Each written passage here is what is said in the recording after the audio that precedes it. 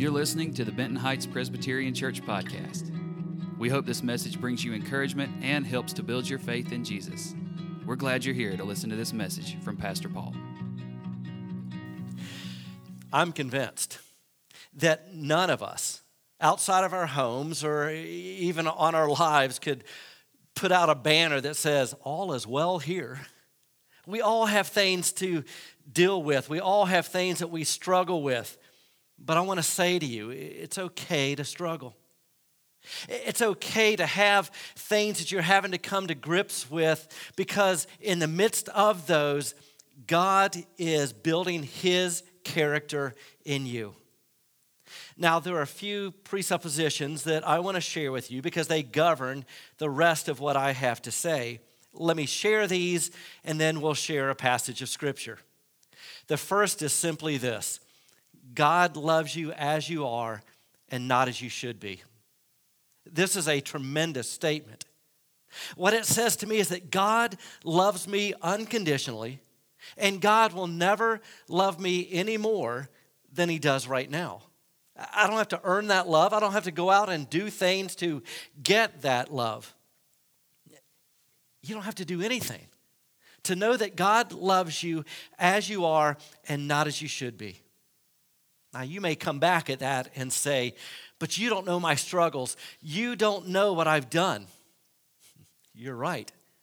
I may not know those things about you, but I know God. And God loves you as you are and not as you should be. It's very important to understand God knows you and He loves you. The second thing that governs what I think is foundational in life is this: God is passionate about you. You're His child. Again, some may say, "You don't understand, Paul. You don't know what I think. You don't know what I've done." Sometimes we all get on this kick and we say, "Man, if you really knew me." Let me ask you, do you know your children? Do you know your teenagers? Do you love them? Sure you do. If your teenager comes home and says, "Dad, I made a really stupid mistake today," would you say, "Well, get out of the house and never come back"? No, you wouldn't say that. Neither does God. God is passionate about you, no matter what you've done or haven't done or where you've been or haven't been. And the third thing you need to know up front is that all of the resources of God are available to you no matter your circumstances or situation. All of His mercy, all of His grace, all of His compassion, healing, help, holiness are available to you in whatever situation. So if I struggle with my marriage or my parents or my kids, if I don't feel good enough about myself, God wants you to know that all His resources are available to you. A pastor friend of mine told of a time that he was speaking to a group of teenagers, sharing with them about who Jesus is. And one of them approached him afterwards, after the talk, and came up to him and said, "I can't give my life to Christ." The pastor said, "Well, why not?" He said, "I've done so many bad things. I really have to get my life together. I've got to be better." He continued, he said, "I've got to quit smoking, quit drinking, quit doing drugs. Then I can come to God." My friend said, "No, that's not true. You give your life to Christ as it is. You don't have to clean up your life in order to come to Jesus." This is what we miss about God. We miss the fact that He loves you as you are and not as you should be. So you can drop all the excuses because He is passionately committed to you. Well, in these three statements, what we have come to understand is how God views us. So let me spend the next few moments about how we view God, because I'm convinced that how we view God, what we think of God, has a lot to do with how much we'll trust Him. So first, think of a person that you don't know very well. It would be really easy to say, well, I don't know what they think about me. Suppose you think that person doesn't like you. Suppose you think that person is out to get you. Chances are, you're not going to trust that person. You're not going to rely on that person. You're not going to go to that person in a time of need to seek help. It would make for a tremendous insecurity in your life. Have you ever had to wonder where you stand with an employer, especially if you think your fellow employees are out to get you? Some of you have experienced things in your marriage that cause you, as much as you wish it weren't true, to say, I can't trust that person anymore. Let me ask you, how do you see God? Are you like Adam? When Adam and Eve disobeyed and God came on the scene, Adam tried to explain it this way. Well, you see what happened, God, is the woman you gave me, she caused me to sin. So it's really, the fault lies with you, God. The woman you gave me caused me to sin, therefore you're at fault. There are also many of us, no matter what we say in church, deep in our hearts, we think God is out to get us. Look at our situations. If God is all-powerful, if God can do whatever He wants to do, then why am I in this situation? How on earth did this happen? And if we're being honest, we have to take a hard look and wonder, do we really trust Him? So when it comes to security in life, we're going to go out there and make things happen on our own. Because when it comes to identity and self-image, we're not going to just leave things to chance. We're not sure that God's going to come through for us, so we're going to take matters into our own hands. We'll still go to church. We'll still serve God. But we know what it takes to get ahead in this world. And so we'll work 18 hours a day and neglect our family because I've got to feel good about myself. And whether you believe it or not, when you live that way, you are playing right into the hands of the devil. And don't think he doesn't exist. The scriptures we rely upon assure us that he exists. And he has a plan for you. And that plan is very simple. To get you to not trust God. And he will have you believe the wrong view of God. He'll want you to think things about God that aren't true. Things like, if I don't read my Bible, God won't love me. Or if I'm a missionary in a foreign country, God will love me more than if I'm an attorney. Actually, that part may be true. This is what the devil would say. I want to get these people not to believe deep in their hearts that they can trust God. Well, that brings us to today's passage. I want to look first at the very end of Matthew chapter 3. Jesus has just been baptized. He's coming up out of the water, and he hears the voice of God saying, "This is my Son, whom I love. With him I am well pleased." By implication, God says the same thing to you and me in our baptism. He says, you are my chosen, you are my beloved. I might not like everything that you do. That's what he says to us, not to Jesus. But I want you to know that I delight in you.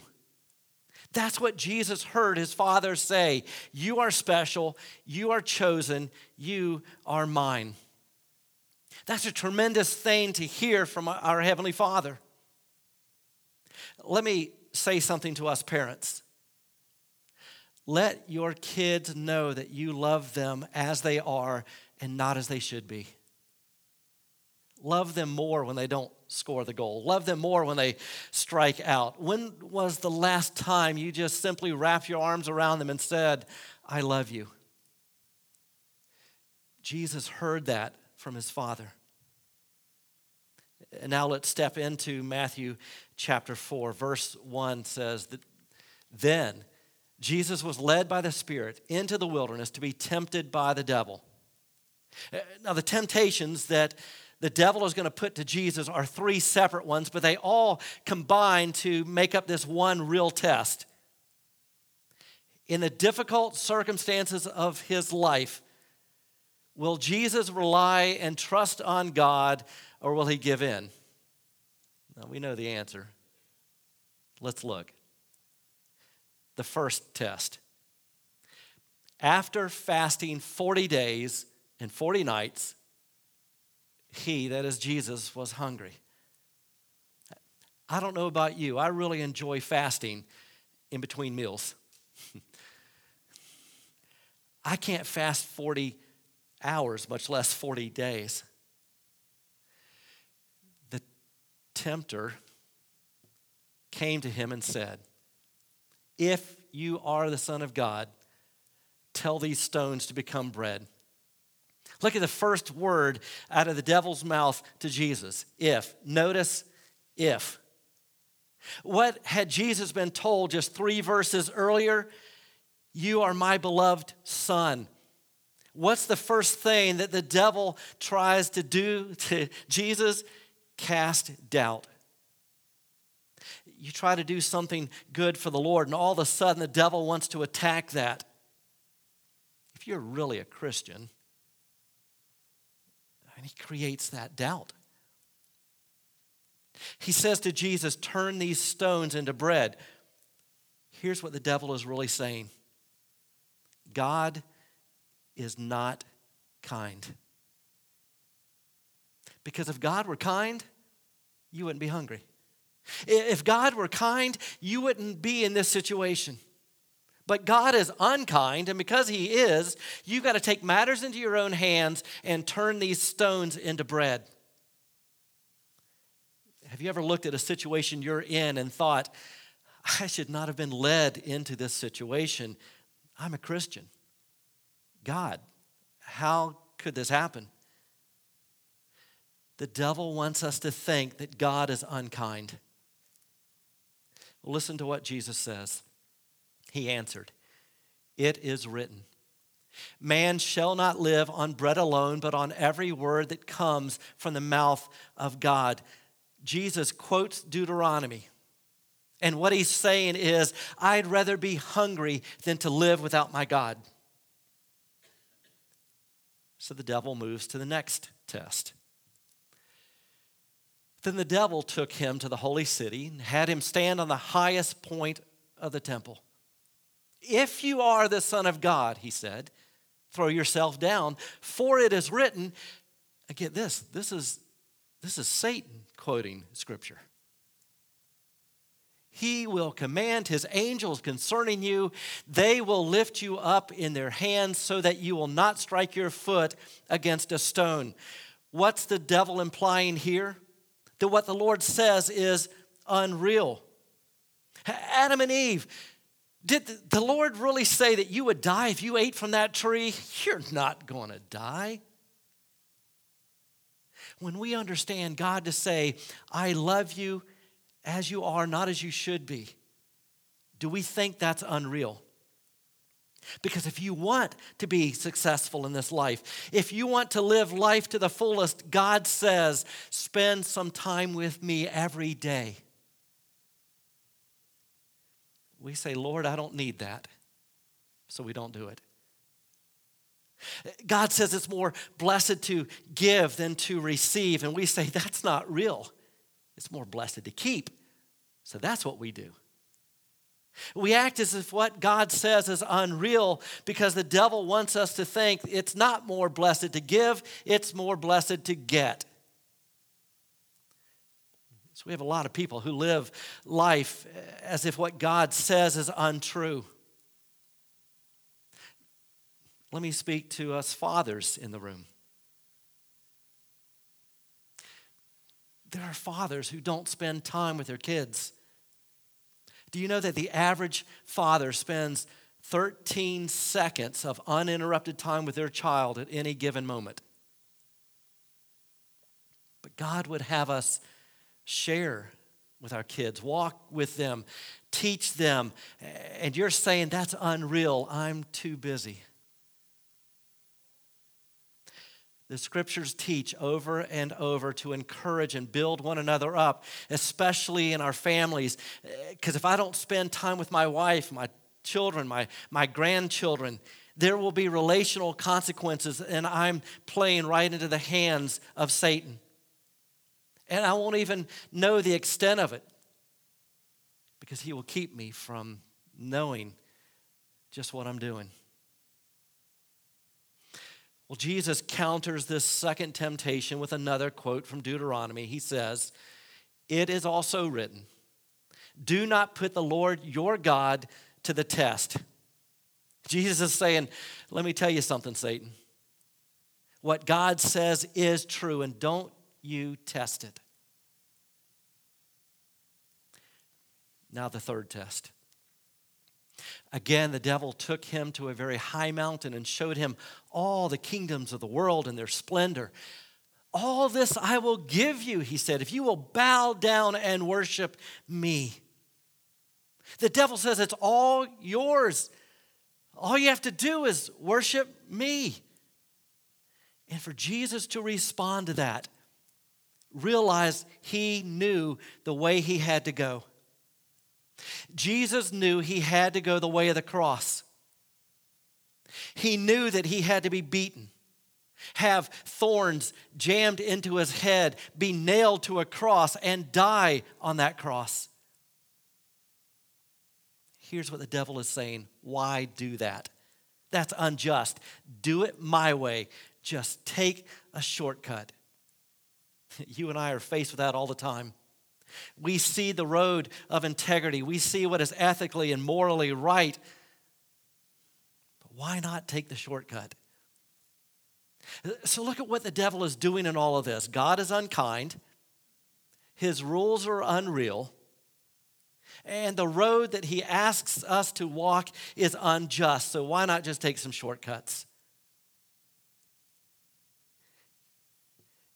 And Jesus said to him, "Away from me, Satan, for it is written, worship the Lord your God and serve him only." Then the devil left him, and angels came and attended him. One final thought. To the devil's three tests, Jesus quotes three different verses from Deuteronomy, but Jesus is made to do that in reverse order, chronologically. He begins with Deuteronomy 8:3. Then it's Deuteronomy 6:16, and then Deuteronomy 6:13. Why? Because the devil inverts the order. He's always trying to change things around. The devil makes the order. Here's how he makes the priority: bread, trust, worship. But you and I know the proper order is worship, then trust, then bread. You see, what the devil is trying to do is to get Jesus to think the wrong way about God. And if he'll do that to Jesus, you better believe he'll go after us. Why invert the order? Because he wants you first and foremost to think about yourself. God, on the other hand, wants us to have the right view of him. And what is that? That God is compassionate, holy, and that he loves you as you are. And what he's asking of your life isn't unfair. He's wanting to build his character in you. You can trust him. God is good. I want to invite you to reflect just for a few moments. If you can kind of do an introspection, take a look at some of the areas of your life where you've been living with the wrong view of God. You're mad at him about something. You've had such hopes of that marriage or that child or that career. But can you still say, God, I know you're good. You haven't left me. Maybe some of you are living as if God is unreal. You're not working hard on your relationship with your children. You've forgotten about praying for your spouse. And yet, those are the areas of the deepest hurts in your life. Or maybe you're thinking about a shortcut you've taken. And you're ready to say, Lord, I want to do it your way. Let's pray. Lord Jesus, you are so great, so good, and so powerful. May our view of you be that of a compassionate, loving God who is on our side, who walks with us and stands by us, a God who loves us as we are and not as we should be. And may that define our view of you, so we may always come home to you. No matter how negligent we've been, how wrong we've been, we can always come home to you, and you'll wrap your arms around us. We thank you in Jesus' name. We pray this prayer and the prayer he taught, saying, Our Father, who art in heaven, hallowed be thy name. Thy kingdom come, thy will be done on earth as it is in heaven. Give us this day our daily bread, and forgive us our debts as we forgive our debtors. And lead us not into temptation, but deliver us from evil. For thine is the kingdom, and the power, and the glory forever. Amen. We hope you enjoyed the message.